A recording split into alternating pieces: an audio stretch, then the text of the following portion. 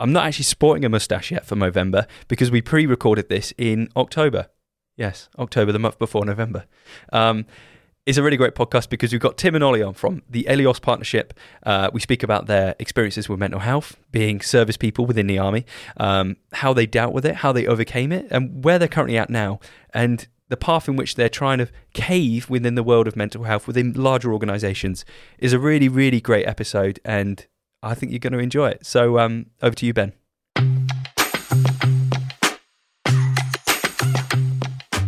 Welcome back to the Otter Culture Podcast. You're joined with co-host Dan Pettit. Yes. And we have some special guests today, Ollie Church and Tim Rushmere from Elios Partnership. Correct. Cool. Guys, thank you for coming on. Today we're doing like a bit of a campaign around Movember, men's mental health. Wanted to get you guys on to kind of talk about, well, those things in particular. Your journey with mental health and the company that you then started because of it. So without further ado, do you guys want to give us a quick introduction to who you are and what you do? Sure. Shall I go? So I spent about 12, 13 years in the army, in the Royal Artillery, and absolutely no awareness of what mental health was. I had a pretty good early career, but I did have an early experience that then it was a traumatic experience, caused some sort of inner conflict, and I just went on for sort of 10 years or so, just parking it, moving on, going again. When I had a dip, regather myself, push myself again, and so on. And then really interestingly, I had in about December 2015, I started getting these feelings that something's about to go wrong. And I actually spoke to a colleague of mine who's the sort of chief of staff and said, I can't really explain this. I feel like something's about to go wrong. And I'd assumed I'd just drop a project at work or something, and it was outward facing. He didn't really understand what that was. Went on Christmas leave, came back, and about 2 days after I came back, I just hit the floor. Like massive sort of acute panic attack, Q breakdown, 3 diagnoses, end of story at work, 18 months sick leave, and then I suppose that's the end of phase 1 of my journey. And that's when I started to realise that what mental health was, what poor mental health was, connected it with a lot of those experiences that I had over that 10 years. But genuinely, that was really the moment that I had that initial understanding. Was it like a gut feeling? What was? Is this something that really you feel within feelings. Inside then? Yeah, absolutely. And clearly it was a form of acute anxiety that it had built up, and that anxiety, I guess, had built up over that 10-year period. But absolutely gut-based feeling, and of course, consciously you're trying to find an explanation for that. Mm-hmm. And our mind's very good at finding evidence to support our thinking. But if you can't clarify your thinking, then you're constantly going to bring false evidence into play and false scenarios. So that's why I think it was going to be, the dropping of a project or the missing of a deadline. I couldn't cope with the workload, that sort of thing. But my gut, my body, my mind were indicating to me that I was about to pile in. Did your colleagues around you, did they notice a shift or change? No, not at all. Because to the outset, you were still Tim. You were just normal. They couldn't see anything going on inside. Yeah. And I'd only been there for about 5-6 months. New team, etc. So that comes into play. But you'll probably mention this as well, Ollie. But we had in the organisation a really low level of understanding what mental health was. There was no formal education and stuff. So of course that has a part to play. It doesn't really set other people up to be able to observe declines in people. Yeah. And I had no inner ability to recognise that myself. So, logically that all makes sense, doesn't it? That those scenarios can play out that way. Mm. Yeah. And for yourself, Ollie? Yeah, so what Tim didn't mention is that we actually joined the army together nearly 20 years ago, probably about the time you were born, Ben. So we joined the army, went our separate ways. I did tours of Iraq, Afghanistan, Northern Ireland. And in 2010, my luck sort of ran out. I've always been quite accident prone, and I ended up treading on an explosive device in Afghanistan. And I was lucky. It was pretty much the bomb maker's bad day. They say in car factories there's always like a Friday. You got that car built on a Friday. I think the bomb that I trod on was built on a Friday.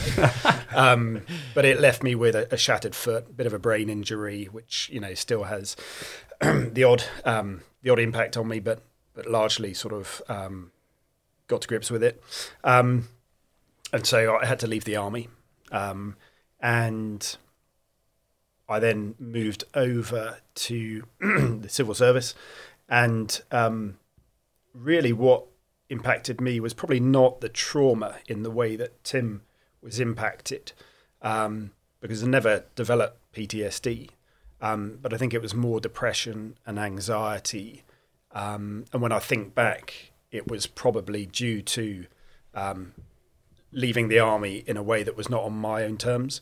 So what most soldiers will feel is that they develop a really strong sense of identity, a really strong sense of connection with the people around them, and a really strong sense of purpose. And all of those are really, really good protective factors for our mental health.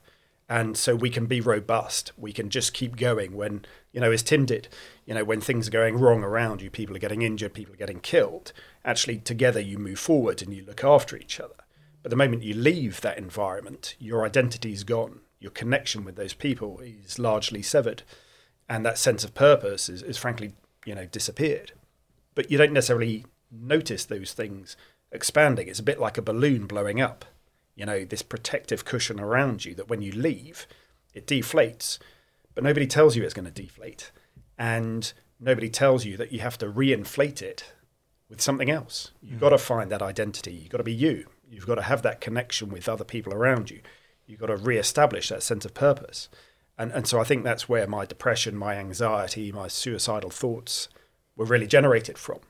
And a bit like Tim, my knowledge around mental health was very limited, because in the army, as soon as you mentioned the word mental health, it's right, like, let's get the doctor involved, let's get the medical chain involved. And so the ability for the leadership to be proactive about it, and this is when we were serving. I think it's getting better now. I think a lot of work has been done. But the leadership, essentially, it's taken out of their hands.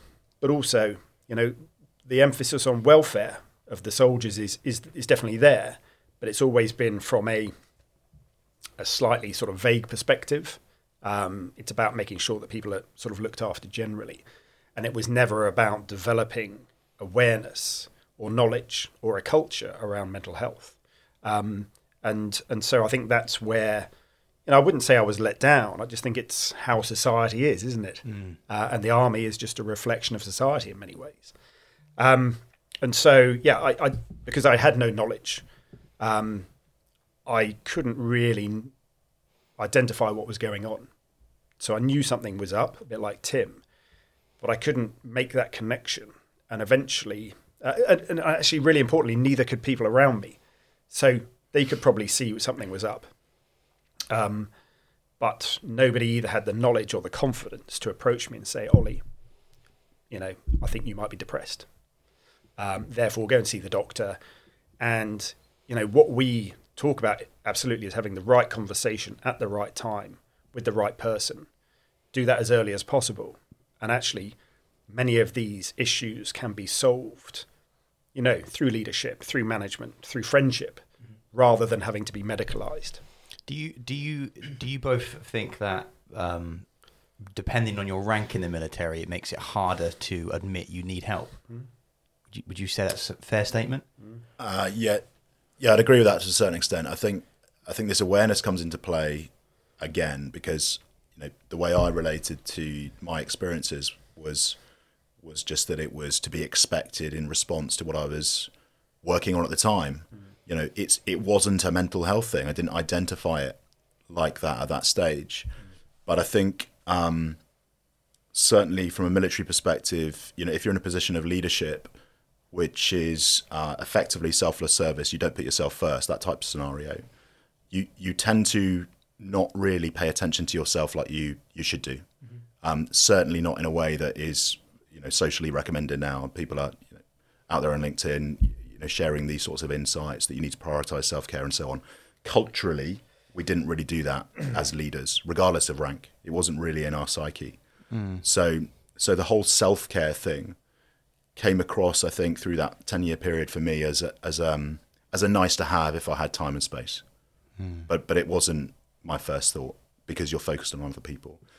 As you go up through ranks, and I didn't get very far, I went sort of 2 or 3 up. You probably double down on that mentality to a certain degree, But I think to a certain extent, if you promote to a point where you feel settled, and I'm sort of achieving my aims here in this organisation, then, I mean, I've seen evidence in this area with friends, you probably do start to settle. You probably do start to look after yourself a little bit better. But in the early years, I think it just naturally comes across as a bit of a challenge. Yeah. Yeah, it's interesting. So you were saying, Ollie, about how you came out of the army and you started suffering with depression and anxiety and suicidal thoughts and stuff like that. Did you ever have that prior to, or when you were in the army? Did you ever have those feelings, or was it something that kind of, it was obviously that kind of accident that triggered that? Yeah. Was it awareness of a younger, I feel like as young men, and I've had it myself, that I don't feel, sometimes I feel indestructible. I've never had these thoughts and feelings. Oh, yeah. And if we speak to the guys, it's something that we've joked about, is that I've always been the guys like, I don't really think I have that. Yeah. And is that something, does it take something to do it, or do we all have it? We just don't notice those feelings. And that's the difficulty, is that the factors involved in our mental health, whether that's positive or negative, is really, really complex. And it's funny that you talk about the invincibility, because I think there is a thing, particularly in younger men, where it's like, nothing can touch me. I remember actually 3 days before I got blown up, I took a machine gun bullet through the side of my rucksack, bounced off my body arm, and I'm like, yeah, nobody can get me. I think the irony is you probably thought you were bomb-proof. Exactly. Yeah. So you went into the next day thinking, yeah. Yeah, and I was really just keen that my wife didn't find out. So yeah, there is that invincibility, but there's also that support of people around you. This sort of, I come from a very strong family regiment, and still very, very much in touch with people from it. And there's this really tight bond, which does protect your mental health. Yeah. And I think there is also, the folly of youth. As an old man now, I can probably say that. And as life goes on, it does get more complex. You potentially get more risk factors involved. You get more. It's maybe harder because of other commitments to maintain the protective factors, things that are going to look after our mental health. But for me, there was the added complexity of there was a brain injury. It affected the part of my brain which regulates emotion, for example. So that was really difficult, and I've built coping mechanisms around that. Largely through things like meditation, which is something that I would never have believed could have an impact. Because I think, like a lot of people, I got to a point where I was really depressed, really anxious, and thought, right, I just need medication to fix me. And that's definitely part of the answer for some people at various stages. But actually, a lot of it was realizing that I had to do a lot of work on myself, on how I thought, on how I lived my life. And that's something that again was a big realization, was that actually, and we talk about this idea of mental fitness, and we liken it to physical fitness. So, if you want to get fit, you can come to me and say, right, come and tell me how to do this, motivate me, give me a training plan, run alongside me. But ultimately, I can't go for a run for you. And a lot of this stuff we have to do for ourselves. And that's really, really difficult to accept if you're already, quite a long way down on that mental health continuum, and you're already feeling, feeling in a bad space. And that's really difficult. Do you think if you hadn't stepped on it that day, do you think you think your journey would have been the same, or do you think that when it happened, it just sped the process up? I think that was, it's one of those sliding door moments, isn't it? Yeah. Where it triggered a chain of events which, I could not have predicted. But also, I didn't necessarily plan it that well. I was really lucky. As I said, my injuries were pretty minimal. But they're also, unlike a traumatic amputation, which is a really difficult thing to experience. And, I know a number of people who are still dealing with that. My sort of challenge has been a lot more subtle. So I mentioned to you, Ben, since I last saw you, I've started going deaf in my left ear and got tinnitus and, a little bit of vertigo and imbalance. And it's just these things, it's this point that actually adversity will continue to show up in our lives to a greater or lesser extent. And actually, I've got to this point where actually I'm far better able to deal with this stuff than I would have done if it hadn't happened, for example. So in a way, you talk about sort of speeding up this process. I was really good at, in the army, being robust, which is, I think, subtly different from being resilient. Because robust, you just carry on, as Tim talked about. But being emotionally resilient is about understanding what affects your mental health and understanding that there are risk factors which are going to negatively affect it. There are protective factors which are going to, keep it positive. And it's about understanding and identifying these things and planning your life accordingly. But nobody really teaches us that as we grow up, do they? No, exactly. I wonder how different military careers would be if the support and the understanding was there from the get-go. If that was bred within the culture from the ground up, because from an outsider it looks so painfully obvious that needs to be there. Yeah. I think it is. I think they're getting a lot better. I think the argument for that is clear, and we keep coming back to the idea of awareness, and the reason that that's so important is that really that's the foundation. So awareness and self-knowledge are the foundation that set you up for development of insight that are personal to you, which sets you up to develop intention to make some changes, or develop ways of being more emotionally agile, more flexible in the way that you live your life. And all that comes prior to the potential for you to take action. And ultimately, as Ollie, you go back to mental fitness, that is about applied learning. That is about taking action that makes a difference to you in your life. And of course, any sort of informal or structured or formal education, which is what I tend to call an upstream approach. So we're more proactive and preventative than we are responsive and reactive. That is going to give people the opportunity to start building awareness, to identify these little nuggets of information that help them make sense of experiences they've had, and do what we call as the connecting of the dots. And the connecting of the dots is the generation of insights where you start piecing together past experience or current experience, and that sets you up to directly influence how you experience life. And I think, I would say soldiers and service people are pretty agile and flexible in how they approach their work and how they live their lives. But arguably, the development of more emotional agility will be a huge advantage, to people in service and arguably in any walk of life. Yeah. But I think we should recognise that there is a lot of good work going on in the military and specifically the army. But this stuff doesn't change overnight. What we talk about is this sort of realisation that we came to, that this has got to be a shared responsibility between the organisation. So it's got those policies, those processes, that training, the education in place.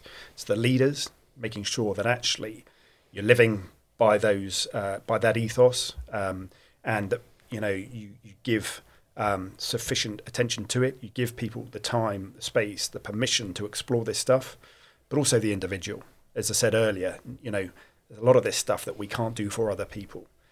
And that's the hardest thing to do in many cases when you're already experiencing poor mental health, is to take that responsibility, because other people can see it. And that's why, recovery can take a long, long time, because things have to start lining up. There are things that you can do to accelerate it by understanding what's going to contribute to a good recovery.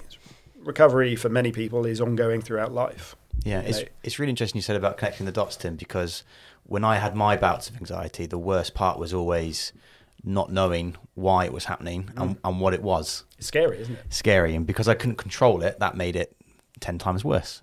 And it's only after experience of going through it, understanding what my triggers were and how it would affect my anxiety, I started to think, okay, I think I can have a grasp on this now because I know why it's happening. Yeah. And then it led me to the point of like reaching out, asking for help. And I remember I spoke to a friend about it, and they said, and it's always stayed with me, the line she said, she goes, mental health is not a life sentence, and that really helped get me out of the pit that I was in, because I was thinking, because the anxiety was so high, I thought, this is it now, this is my life forever. Yeah, absolutely. But it wasn't, and it did end. But it's not like you break a leg, it's like, all right, 6 weeks, go put your leg up, you'll be fine. It's like, no one really knows how long it's going to take you. Everyone's different. You just have to kind of go through this journey. But the reality is that the human brain the human mind are really, really adaptable, aren't they? They are flexible, they're malleable, but we've got to get them in the right position to receive the right information, to get into those right habits. Because, you know, as you say, anxiety is something that is very, very physical.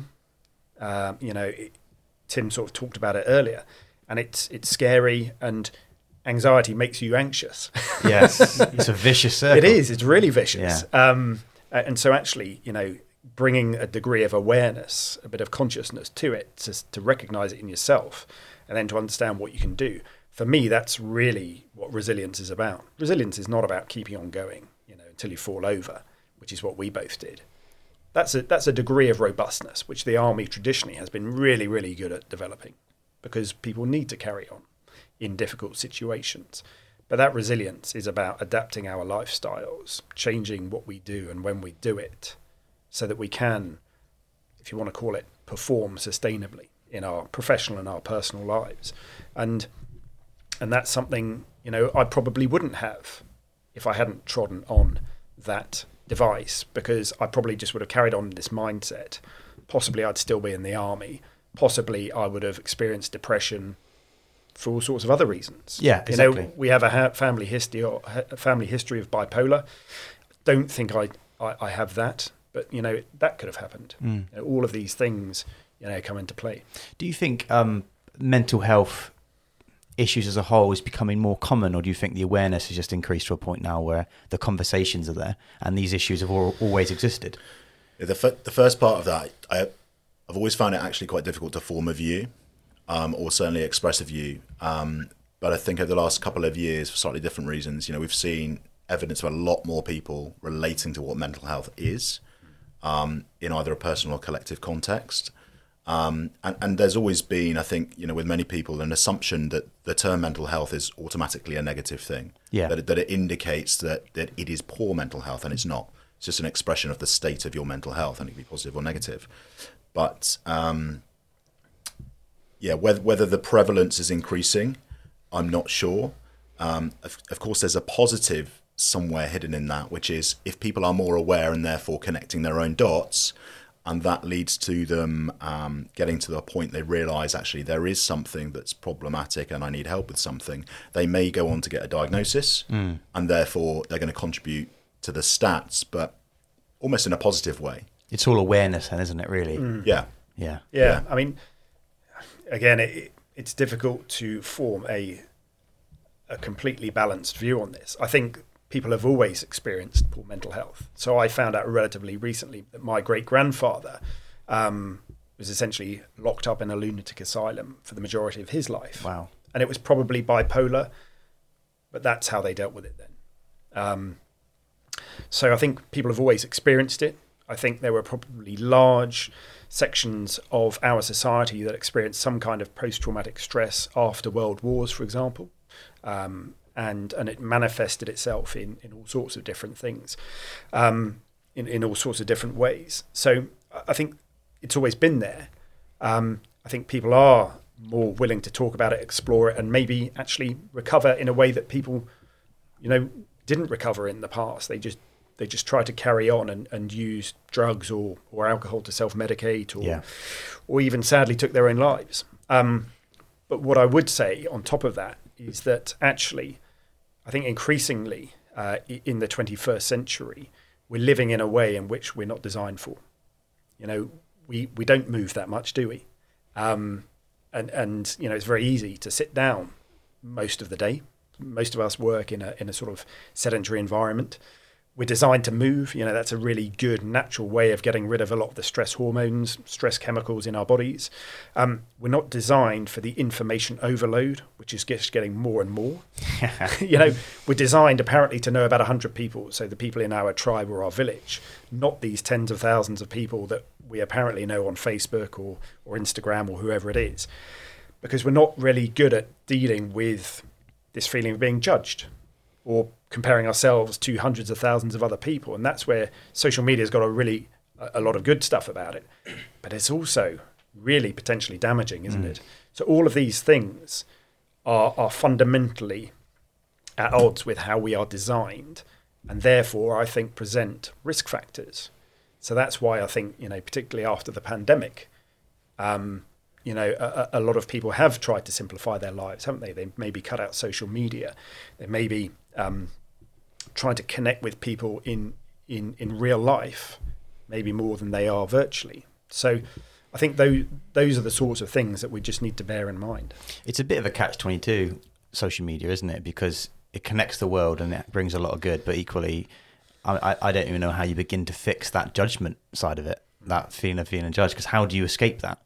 You can't really. That's like the human mindset, isn't it? Yeah. Yeah, I think what I find really interesting is there is so much opportunity in understanding mental health, so that in an individual context, someone can they can influence their experience of life and their personal lives more directly.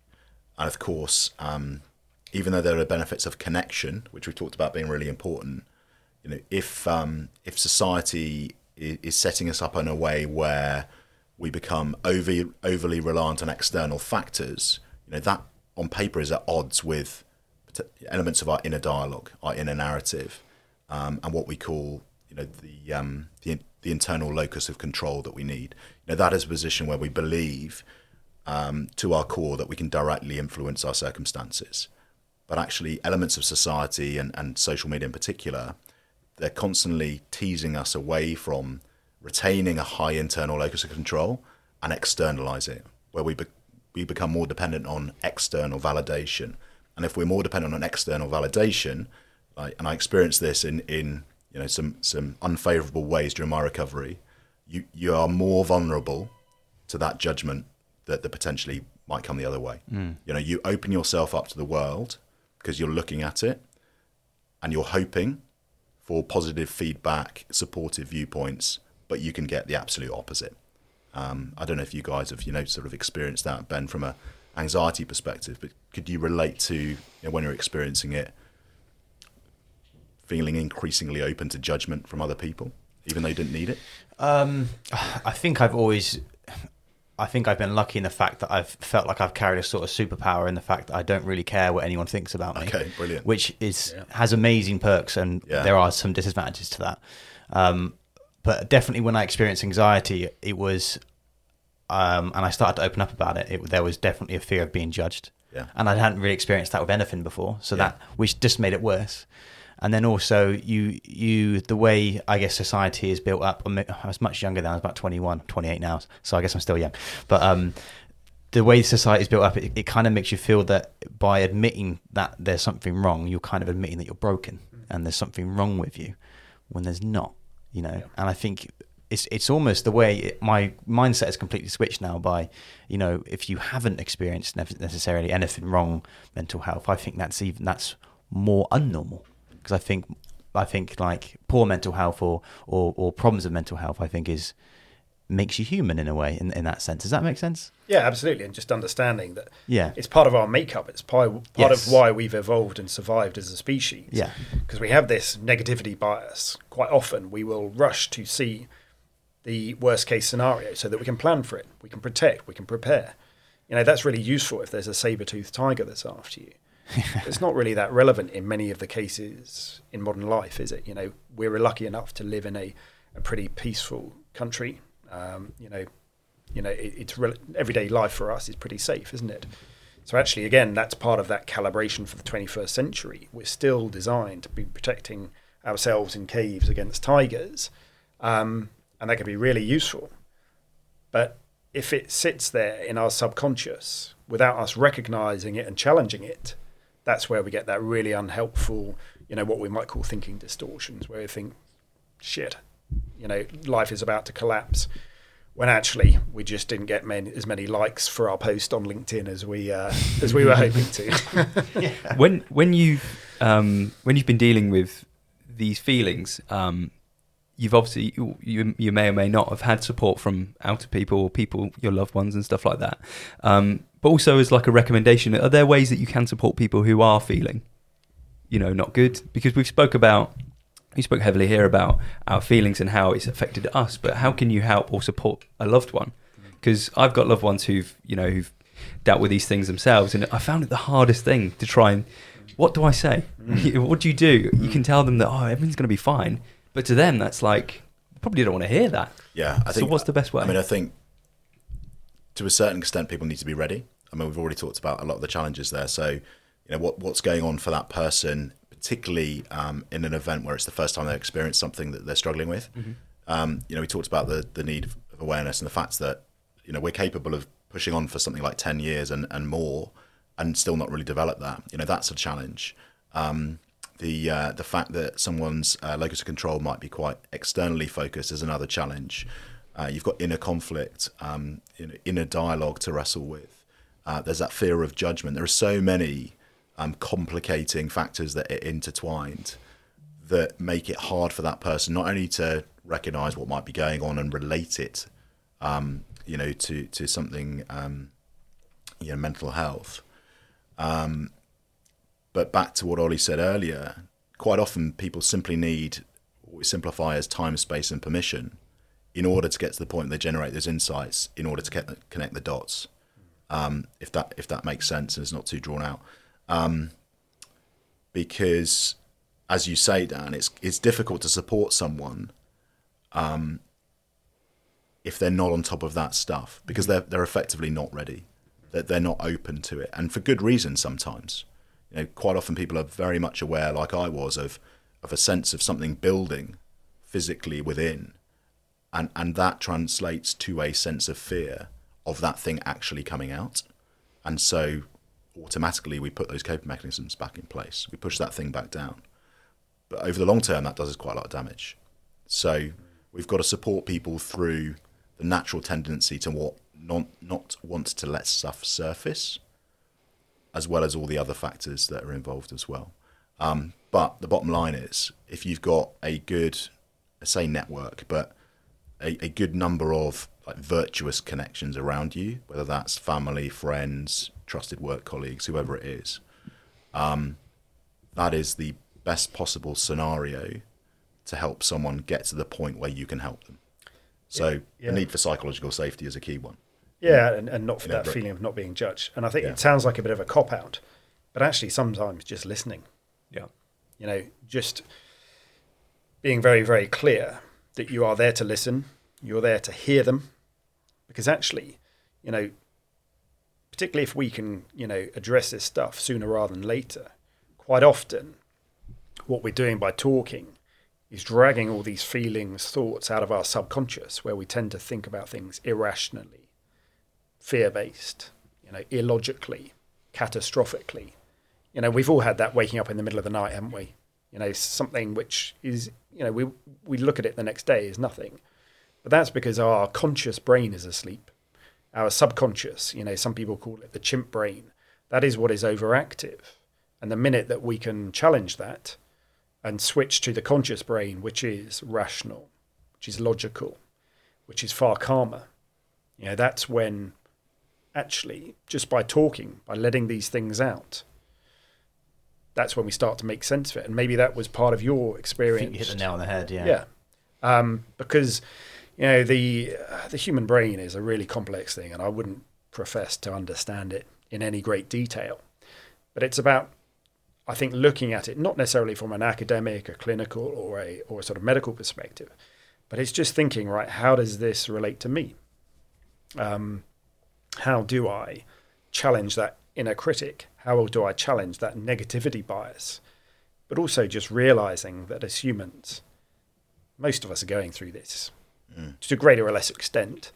And that, you know, just reassuring people. What you don't want to do is get into a competition, say, oh yeah, I've felt like that.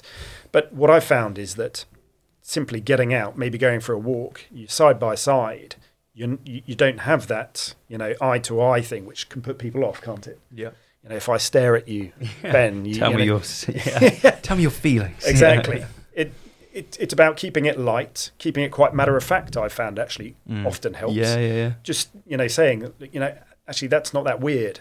You know, I've had those sort of thoughts. Yeah. What you don't want to be doing necessarily straight away is offering solutions, because we probably can't directly fix what's going on. We can maybe take some of the burden, but, you know, and I learnt this with my wife. It only took me about 15 years to work it out. Oh, we're getting insight here. Yeah, when she comes at the end of the day and unloads, because women typically are better at this sort of stuff. When she's doing that, she doesn't want my brilliant ideas on how to fix stuff. What she wants to do is to be heard, and that's great. But as men, we like to fix things. Typically we like to do that, and there can be a time for that. Mm-hmm. But I think again, that coming back to that sense of permission. If you were talking to me, Dan, and you were telling me about the fact that you were depressed, I might say, listen to you, how are you feeling? How long have you felt like that? If I was really worried, I might ask you directly whether you'd thought about taking your own life.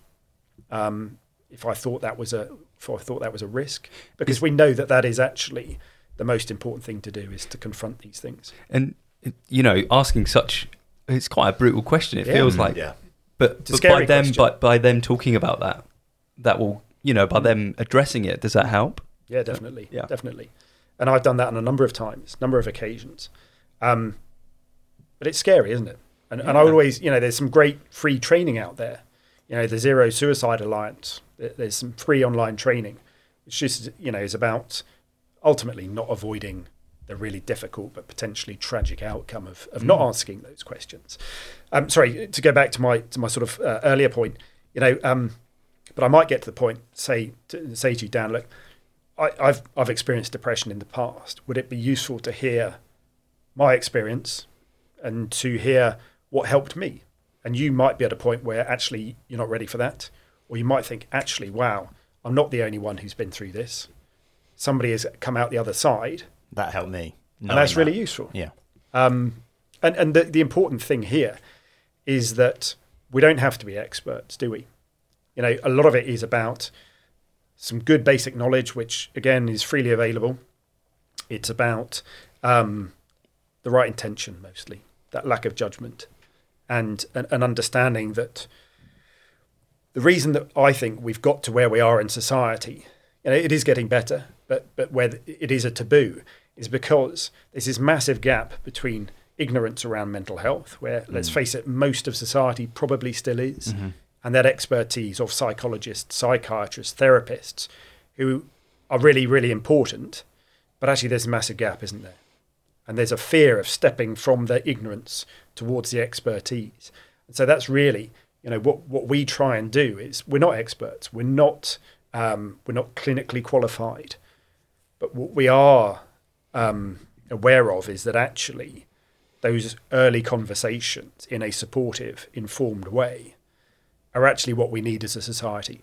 It's normalization, isn't it? It's I've had something similar recently where my wife is 8.5 months pregnant, and people have asked me along the way, like, are you shitting yourself? Are you worried? All this sort of. I'm nervous, anxious, worried. Yeah. And I'm thinking the whole time. I'm thinking like, not at all. Yeah. I'm not at all. But I guess my mindset has always been that this is literally one of the most normal things I can do as a person, is to have a child. But it's the reason you're on Earth, isn't it? Literally, and I can't think of a single thing that is more common than having kids. Yeah. When you think about it. Yeah. And I guess that's why I've always been, oh yeah, okay, well, I'm just going to take it as it comes. And then it got to the point I was thinking, I started to feel guilty, like, oh my, should I be worried about this? Should I feel nervous about it? And then obviously that was the chimp brain talking to me. And then logically I'm like, no, Ben, this is completely, you feel how you want to feel. But it's that contagious fear from other people. Yes, exactly. Fear is contagious, but also so is courage and calmness and all that sort of stuff. I've listened to an interview with you before, or maybe it was on the intros on your website, and you spoke about how you went from commanding 100 soldiers to then obviously getting injured and feeling all these feelings. But when you are commanding a group of soldiers, do you have to go as a leader? Do you have to go out and do you have to notice signs that some people aren't in a better place or they aren't in a good place? How do you do that when you're in the field, when you're in Afghanistan or you're in Iraq? How do you do these things? So, I mean, I'll answer this relatively instinctively, so it's real. But I think there are two things that jump out for me. I think that the first one is that that's the idea of sort of selfless commitment, which I think comes with any sort of leadership position, and that can be as much as a parent, as some sort of leader at work or a leader in the field in the military, and. On paper, it's completely logical that we don't really have the capacity for others unless we're on top of our own stuff, or we have that sort of outward-facing mindset. That is what allows us to pick up on the signs of where someone is at, whether it's an improvement or it's a decline. So I think those observation skills are a product of your mindset and how you position yourself as some sort of leader. Whether that's in an army context, in barracks, or in the field, in any situation, I think it's consistent to all scenarios. And then the second one, of course, is knowing your people. So we can't observe change in people unless we have reference points. Mm-hmm. And logically, that is, you need to know your people and you need to know them well. And there are examples that we've come across in organizations where psychological safety is at a level that people are sort of buddying up, or they're working in close teams, and there's trust, and they look out for each other. And they've gone to the point where they said, I have a tendency to sometimes feel like this, or I have a history of depression. If I go into a dip, this is what you're likely to see in me. Would you let me know if you start seeing that? Because it's really difficult at times when I'm on that decline to know and to pick it up myself. So that's a really, really good example of where if the culture is right and the level of connection is right, people can put very basic things in place that are really, really effective. And I guess other people, that's not just military, that can be done within any workplace. Absolutely. With any group of people. Absolutely. Right? A team, a sports team, whatever. Yeah, it comes back to this idea of needing psychological safety and trust in place in order to get to that point. Yeah. And which is why connection is so important. Yeah, and a lot of organisations have that naturally, coincidentally, because of good leadership, because people get on well, because people share values. But there'll be other situations, other scenarios where there is poor leadership. People don't like each other. People don't have aligned values. Where and those are the ingredients of probably low levels of psychological safety. People not feeling comfortable about sharing things that are going on, and therefore probably just compounding their own mental health because they don't feel that they can be honest, or they don't think anything's going to be done. And there are mechanisms that you can use to sort of force that, not force it, but encourage it, build it, and then even where it exists coincidentally, naturally, organically, there are other things that we can do to reinforce it, because the danger is that if something is happening organically, but there might be huge levels of psychological safety, but we don't even know what the concept means. Mm. So actually, if we have it coincidentally, then I would say it's at risk potentially if a poor leader comes in of fragmenting. And that's why I think it's always useful to bring these concepts into teams, into organisations, so that actually we can proactively work towards it. But it's tough. It really is. As it only takes one individual as part of a team who may be experiencing poor mental health, who may be just a difficult character. Because let's face it, some people just are difficult.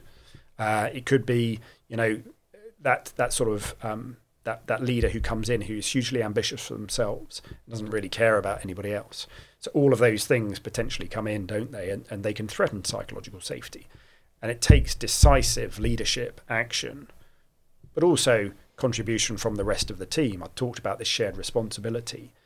It can't solely rest in the hands of a leader. Mm. Everybody's got to buy into it. Everybody's got to see the benefits and see that actually if you want a team that is going to perform well, perform sustainably, individually and collectively, actually that's really the key factor there, isn't it? Because if we feel safe as a team, we get to do our best work. Mm-hmm. We get to reach our potential.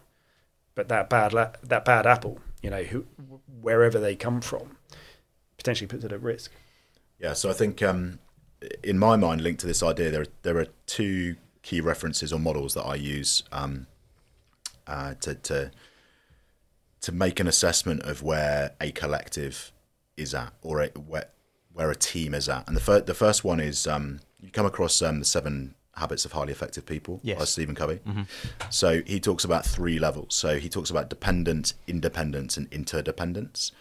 And so the way I relate to that is, if you can recognize that there are people in your team who are dependent upon you, it potentially suggests that their locus of control is quite external. And what we're aiming for is that people have got the competence, the confidence, and the skills to be emotionally independent.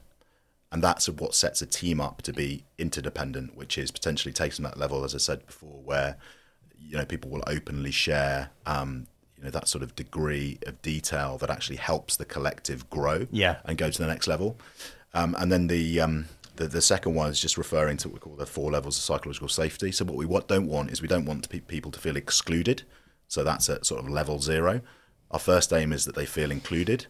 If they feel included, they can go on to effectively contribute more. So we call it contributor safety. Sorry, wrong. Learner safety. Safe to learn, safe to make mistakes. Then contributor safety. They're in a position where they can give more, receive more. So does that make sense? You're going up through these levels, and ultimately the top level is challenger safety, where you can practically, objectively challenge each other under the right sort of vibe without people getting upset and focusing back in on themselves. Yeah. So, I think the preference is probably the simplified dependent, independence, interdependence idea. But for me, it totally makes sense in the subject area of mental health and connecting teams. But it's really difficult, isn't it? Because you can be leading a team and just assume that there is psychological safety there, that everybody feels comfortable to challenge you. But unless you discuss this stuff in an open, matter-of-fact way, you could have individuals in that team sitting in that exclusion zone. Now, that might be as a result of the actions of other members of a team. It could be something that they are experiencing in their own mental health. And that's a really interesting point that you made about the locus of control. Because, I went from having a very, very strong internal locus of control. I had control over the course of my life. What I did what I did led to my results. All of those sorts of things really, having that sense of autonomy and control, to having a completely externalized locus of control. When I was really low, just thinking nothing that I could do is going to make a difference. This is never going to get better. This sense of permanence where I'm like, I'm going to feel like this forever if I haven't killed myself. Like you mentioned, Ben. Yeah. That sense of I write myself off, this is the end.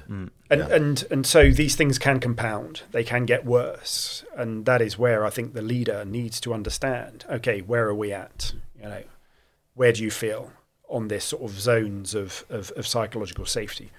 Okay, if you're low down on that, what can we do? What can you do to improve that, to increase it? Because, any decent leader wants people to be in that space of at least contributor safety, if not challenger safety, where people feel comfortable. Because that's the job of a leader, isn't it? The job of the leader is not to have all of the answers. The job of the leader is not to control everything.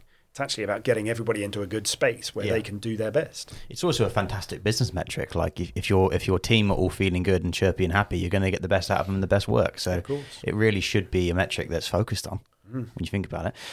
But moving on to our next point, what you guys ended up doing together and starting Elios. Tell us a bit about that. We could come at this a number of ways. Have you heard of Rose Farm? Yes. As a new parent, you will end up going there a lot. I spent a lot of time there. Yeah, I remember being there as a kid. How did this? There you go. For those people who don't live in the Greater Swindon area, Rose Farm is like a kids' play farm. I don't know what you call them. But it's a rave for kids, isn't it? Really, exactly. So what year was this? This was probably 2017, 16, 17, something. Yeah. Like that. Okay. So we just happened to bump into each other at Rose Farm. I would say dragging, but no, in reality, being dragged about by our kids. And we happened to both be in a similar place. We were both at some stage of recovery, having left the army, not really knowing, well, me personally, not knowing which way was up, going through a period of drifting and trying to figure out what on earth was going on. And that was the first time we'd seen each other since we went through training together in 2003-04. Jeez. Yeah. Did you instantly recognise each other? I think Did you see recognised Tim me. walking? I think I was looking at the ground, probably.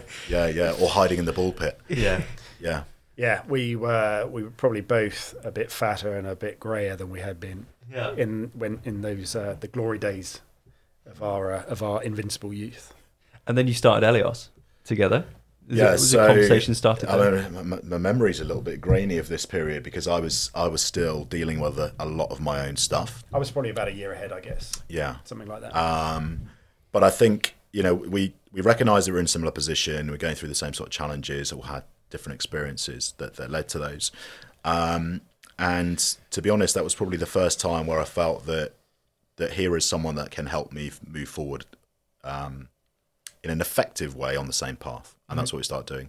So started, obviously we reconnected, started sharing stories, started relating to common elements of our two different experiences, and realised that there are a lot of common elements to two very different experiences here.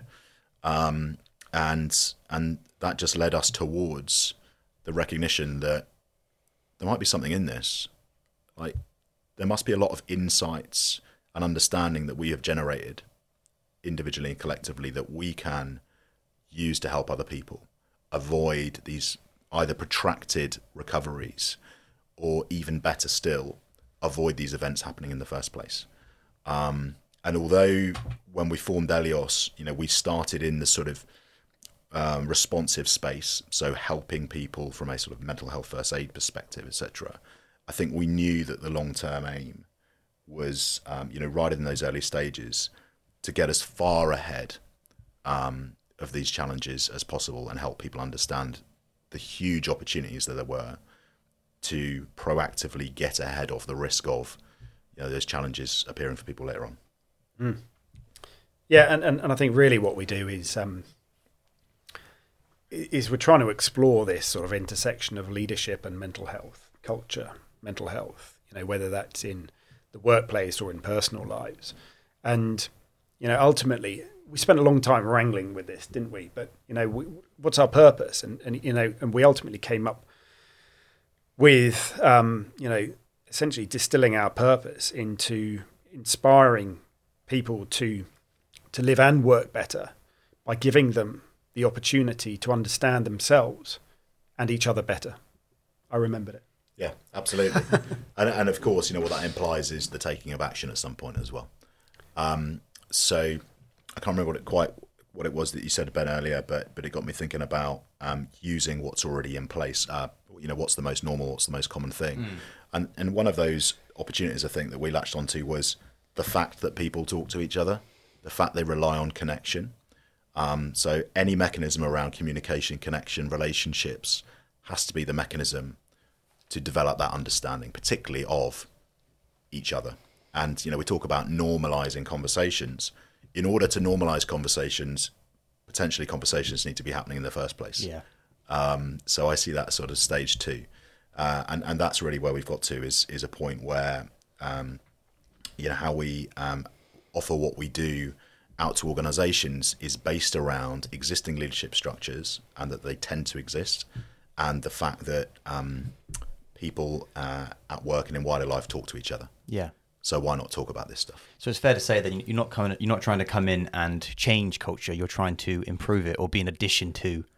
Yeah, we're presenting in the way that we think is best the opportunities for cultures to organically and naturally evolve. That's a good line, that. By better understanding, some of the core concepts, and then building to a point where people are very clear on how they can use that knowledge and those opportunities to improve, their experience at work and in their wider lives.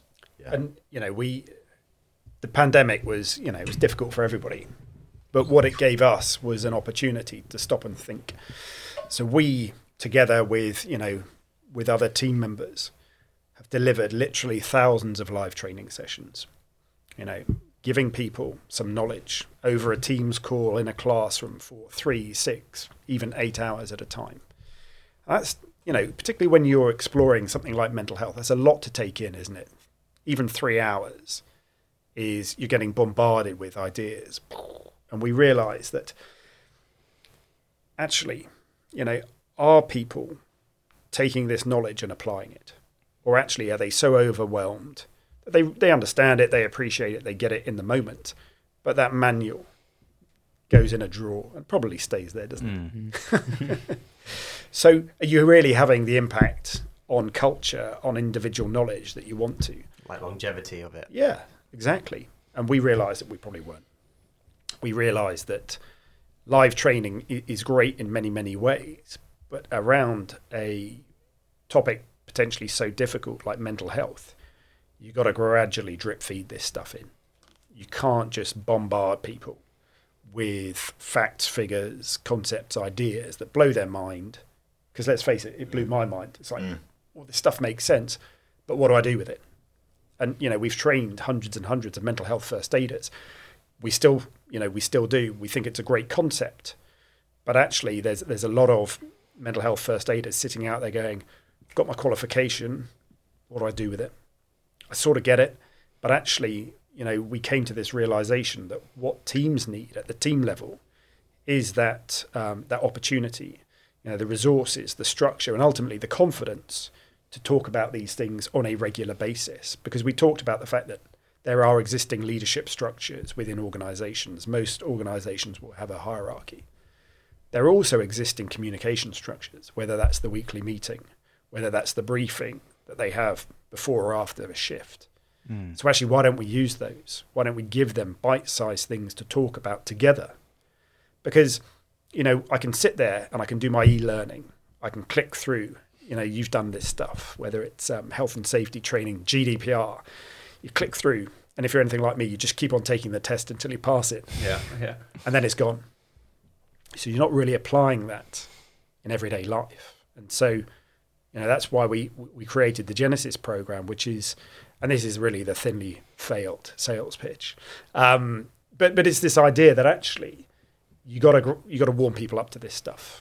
So the first session that you run for 20, 30 minutes, it can be really awkward because people don't feel necessarily that they want to talk. But the time you've done the fifth, the sixth session, actually it does start to become more normalized. People feel comfortable. And I think something we've got to recognise is that not everyone feel this is for them. But regardless, if you can establish that collective alone environment, whatever the subject, there is a benefit to the wider environment and the wider culture. But I think the opportunity that we had through our experience and recovery was learning on the job. Yeah. Like you're not going to improve even how you navigate stages or the latter stages of recovery unless you've got the ability to sort of learn on the job and implement different things at different times that potentially make changes and be prepared to do that. And sometimes, particularly if someone's affected by something, that takes quite a lot of courage. Sometimes it feels like it's accidental. Sometimes you won't move forward until, with the benefit of someone else, they help you clarify how to move forward. But you don't, I think looking back at recovery, what I recognise is you don't learn how to recover before you start recovering. If that makes sense. Yeah. You find yourself, you're in that process already. But and there's a lot of trial and error, isn't there? Yeah, absolutely. And of course, this is not all about recovery, but do you think we'll get to a stage where we can understand recovery before the incident happens?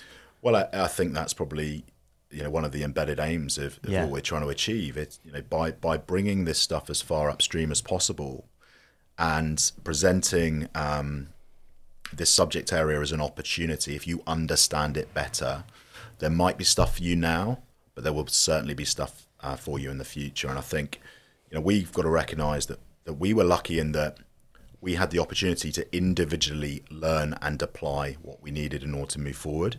But what we find in society now is that a lot of the things that have been going on in the last 2 years, they're very far away from us. We can't directly influence them. We've got to recognise that those are having, at a macro level, an effect on people, but they can't just grab a bit of what's going on in Ukraine or grab a bit of lockdown, etc., and just make those immediate changes within their own life. They're seeping in, but it's not as simple as this is happening in my life, I know how to fix it. Yeah. So I think more and more people will see the opportunity, understand some of the basics, in order to have the chance to apply some of this stuff when it affects them in any context. What would you guys say is ultimate success for Elios? If it was to be 2027 and you've kind of achieved everything you wanted to achieve with the company, let's say, what would that look like in the grand scheme of things? Yeah, so I think for me it is it is evidence that people feel different, i.e. the culture feels different.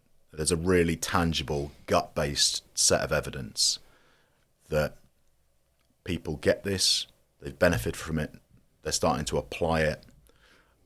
People are staying in companies, people are being attracted to companies because these cultures are evolving. And that's, I think, the way I understand it, a level up from just getting a positive case study back or some written feedback. It is that you can, within a company, you can feel the vibe is different. Genuine impact then. Absolutely, yeah. So more people moving from a sense of dependence to independence, and then that evidence of that interdependence. And the exciting thing for us is that we don't actually know necessarily what interdependence really looks like, organization by organization. Like the magic only happens on the other side.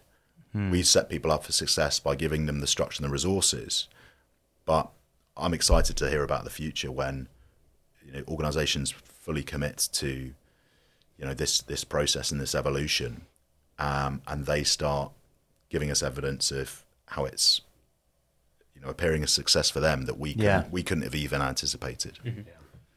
Yeah, it'll be really interesting when that data comes out, where you have companies that have brought that on board and 5, 6, 7 years down the line saying, look, this is where we're at now. Staff turnovers way lower than it used to be. There's no churn anymore. We keep the same staff members on. People are happier. Absolutely. Culture's improved. Business has improved. The narrative's very different. Precisely, yeah. And I think, as selfish as it sounds, it will become a very, like I said earlier, a very important business metric where people think, okay, if we take care of mental health, we'll get 30% better production. Yeah. And I think it will come down to things like that. Yeah. Because it's going to affect the end product, right? Yeah. Yeah, so I metrics will come into it, and there seems to be this obsession with performance, and for good reason often, but often that performance comes at a collective and certainly an individual cost. And I think if people are evidently coming out and measuring well-being as more of an input, that foundation that sets people up to not only grow in a safe way without that degradation, but they can sustain themselves. Teams are, becoming stronger and stronger, not constantly breaking apart. That's a good indication that people are starting to shift their mindset organizationally, not away from performance, but they're at least recognizing the importance of the foundations of really good understanding of well-being that enables that performance. Never thought that capitalism would be a main driver for mental health preparation. But it's interesting, isn't it, on the motivations of businesses, because most of them it's going to be profit or shareholder dividends or whatever it is. But there's so obviously a humane or ethical reason for doing this stuff, isn't there? As well as that business metric or the profit driven motive. And you talk about what a success looked like. For me, I think it's sort of widespread adoption and acceptance of this idea of the shared responsibility of the CEO, of the most junior member of an organization, saying, look, we've got to do this together. We all want to be mentally healthy, but none of us can do this on our own. We can't do it by just paying for an app for everybody, because it then pushes the incentive, the onus onto the individual. Right, we're just going to keep pushing you, but actually we're giving you an app so you can sort yourself out. It's not going to be by saying, right, we've trained 1 in 10 of our staff as mental health first aiders. It's a really good idea and has a lot of benefit to it, but you are stovepiping, you're siloing knowledge amongst 10% of the population. Whereas actually what we're trying to do is decentralize, to almost democratize this access to the culture change, the knowledge, the education that is going to be beneficial. So without wanting to sort of go on about the army too much, I sort of liken it to this scenario that we faced in Afghanistan shortly after our arrival in there in 2006. Of the sort of particularly kinetic period, started off as a shooting war, which we knew how to deal with. We typically knew how to deal with gunshot wounds, so death rate was pretty stable. The Taliban evolved. They started using explosive devices, and death rate shot up. So what the realization was that we didn't necessarily need more surgeons back in the main camp. Okay, what we needed to do was, first of all, not tread on the devices in the first place. So equipping people with metal detectors and the knowledge to find them at the lowest level. And then if somebody did tread on one, what we needed is knowledge at the lowest level of how to deal with a traumatic amputation, so we can then stabilize, get them extracted to that surgeon. And so it was, the development of that, the knowledge and the capability, the skills and the resources down to that lowest level, which genuinely started saving lives. And that's what we're seeing. We don't necessarily need more therapists, more psychiatrists. Now, clearly, NHS mental health waiting lists are quite long, so that wouldn't be a bad thing. But actually far better that everybody, down to the lowest level, has the knowledge, the skills, the resources, the confidence to protect their mental health, to feel like they're allowed to feel like they are allowed to talk to people, to get this stuff out there, to realise that they're not alone. And so that's, for me, what success would look like, is giving people that knowledge, that feeling of freedom and confidence to explore these things. So back to your story, that's really about democratizing people's sense of ownership and ability to take hold of the risk factors and the protective factors in a way that is positive for them. And back to that idea of time-based permission, if people feel they don't have it, that's when, on a daily basis, they tend not to take ownership of their ability to influence those risk and protective factors. And it's potentially really, really powerful. Yeah, or they use what time resources they have to adopt unhealthy coping mechanisms. Absolutely. Which we are, again, as humans, we're quite often wired to do, aren't we? So when we get stressed, we tend to want to eat high-fat, high-sugar foods because our body's telling us that we're not sure when we're going to eat again, or we're going to have to run away. So I start eating donuts when I'm depressed or I'm anxious. Yeah. I was very good at that. Yeah. I tend to eat them when I'm happy. Or I reach for the beers. I reach for the wine, actually, rather than... And so whilst we think that's a really good coping mechanism, and actually in moderation is fine, but realising that actually what we're probably better off doing is going for a walk, getting a bit of a connection with nature, or going and chatting to a friend. And so helping understand that it's perfectly natural to use these unhelpful things like bottling things up, drinking, taking drugs, all of those sorts of things. But actually, it's not going to help. Yeah. And having a degree of awareness to start off with, but also the encouragement, the peer support to break out of those cycles, and building that mental fitness routine alongside, maybe a physical fitness routine. And a lot of those habits are, sadly, they're enjoyable, aren't they? Very. But it's back to that idea of dependence. If you recognise, and everyone can do this, if you recognise that either in the moment or on a regular basis you are dependent on alcohol, bags of donuts, McDonald's, in order to deal with short-term stress or emotional interference, that is actually a clue that you can pay attention to. Now, the alternative is potentially that you can you really master that sort of internal emotional regulation without the need for those external things. But we tend to reach for those external things because they're the obvious options when our body is saying stress is showing up, anxiety is showing up, you need something in order to work the problem short term. And it's really available. Yeah. It's there in our consciousness, isn't it? And actually, McDonald's is never more than 5 miles away, apparently. It's literally like 500 yards from our office as well. Same here. So it took me a long time to figure that out. That actually, society is, particularly from a retail perspective, it's set up to get you to buy in those moments, and use things that are ultimately unhelpful for your physical and your mental health. I went through the donut phase, but for other reasons, like immediate response, 5 bag of donuts. Went through the fatty food phase. This is when 5 years ago, tried to respond to my bad habits in a logical, deliberate way by training as a personal trainer. Started working as a personal trainer in the Link Centre. The irony was that I was terrible at it anyway. But the irony was that I got more fat and depressed when I was a personal trainer than before I. Why do you when I think that was? Because I'd latched onto, I built a picture in my mind of what success looked like in the short term. Yeah. It wasn't the right thing.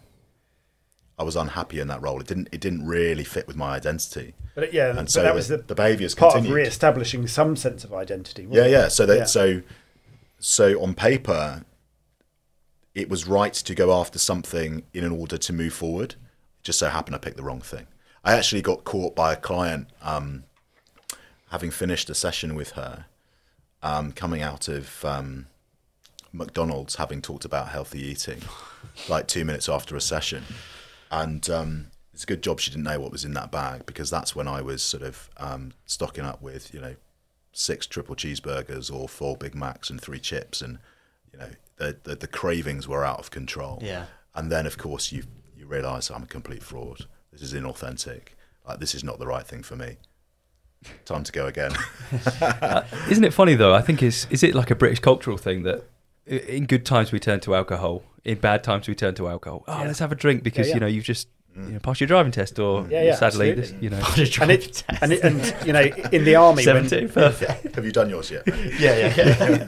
when we were growing up in the army, those formative years of our sort of 20s, that's absolutely it. But it was probably magnified even more. When Yeah. things went well, we drank. When things went wrong, we drank. In the field, when you were in Afghanistan, places like that, was there the most abstract ways of dealing with these things? If you were in For the me, field, it was smoking. I don't smoke. Everyone smokes when they're Yeah. After a firefight, after a contact, I'd be saying, right, lads, who's got a fag? really. Yeah, because... And would the majority of you do that? yeah. Yeah. Could you get alcohol on tour? Is that was it strict no? Yeah. No.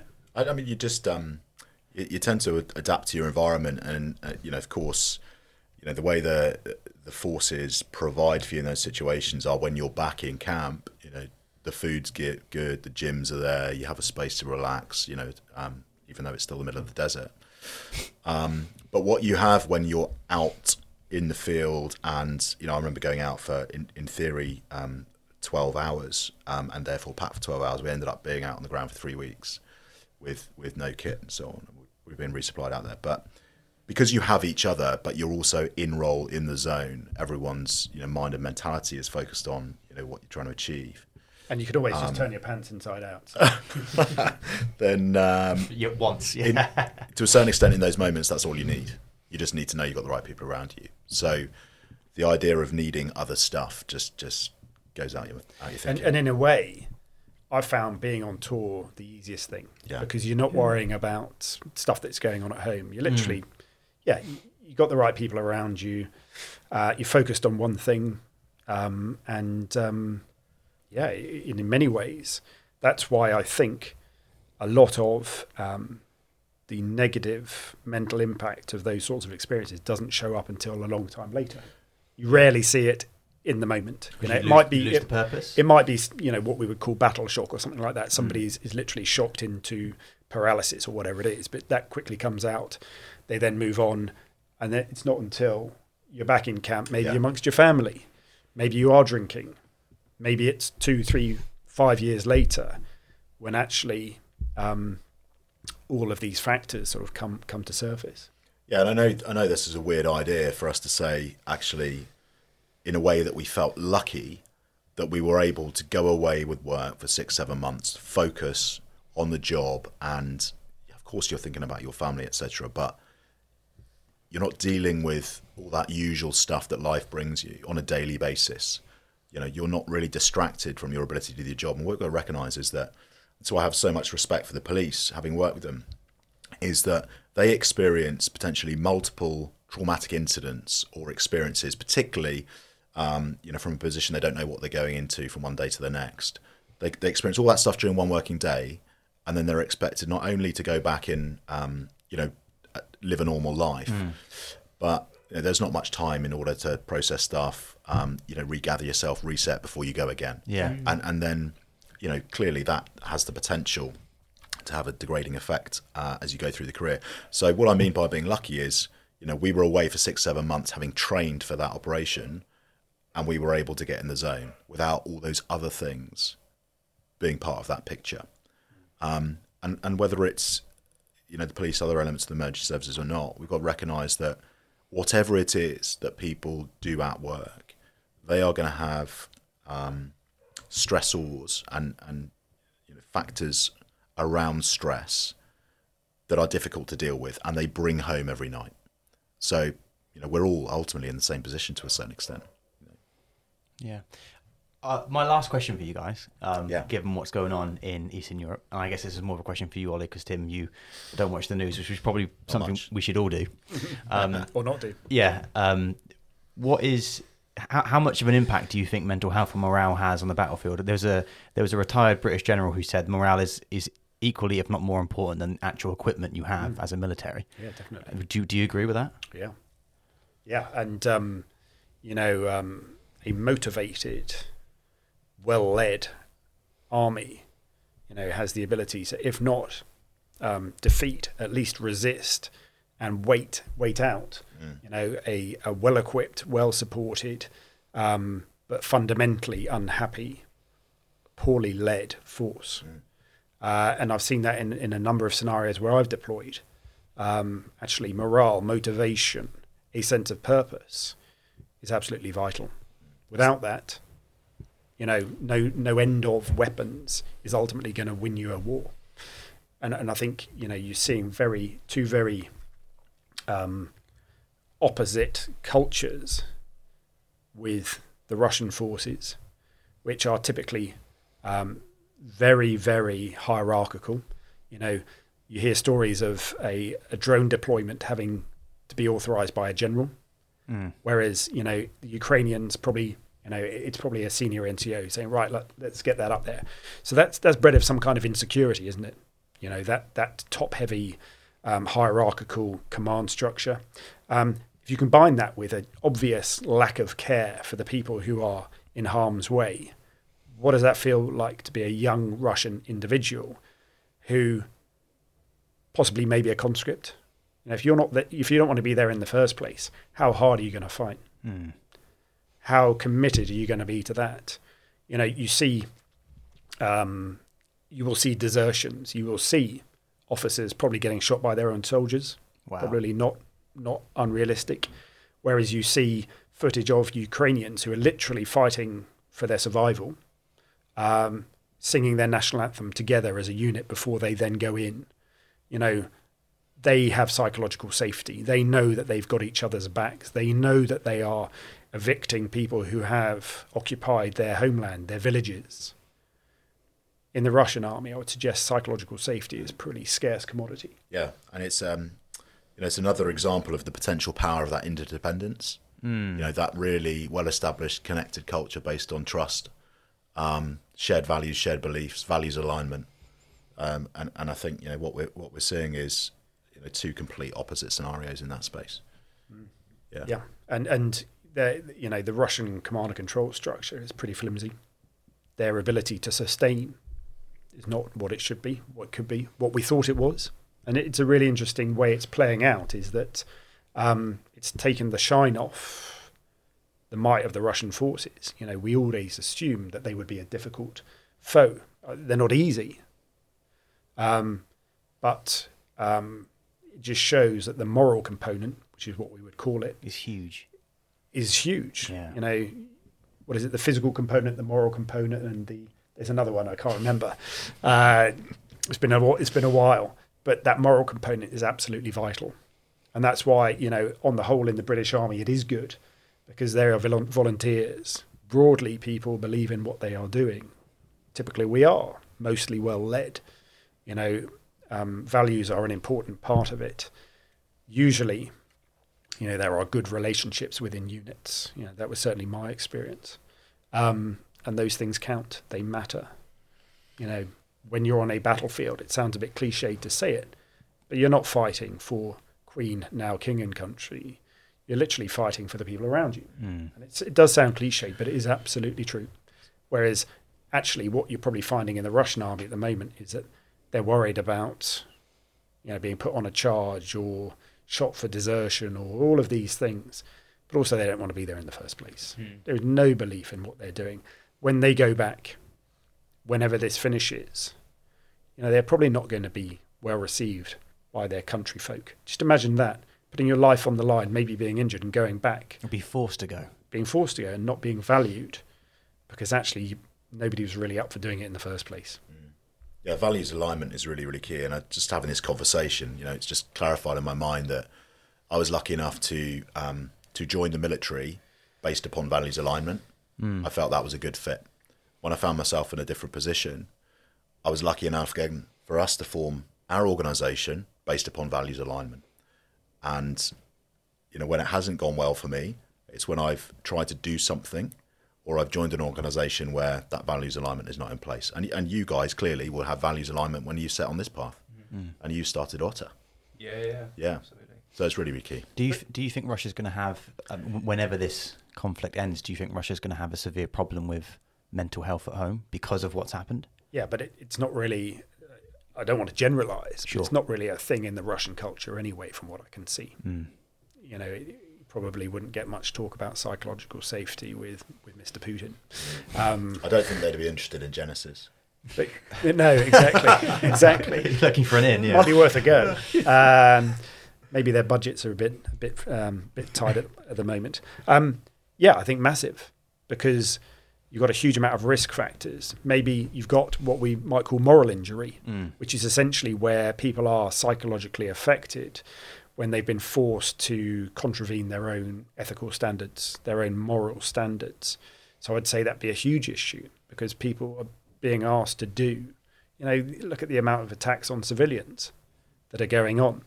That will result in moral injury, a sense of shame, a sense of guilt, which compound possibly with post-traumatic impact.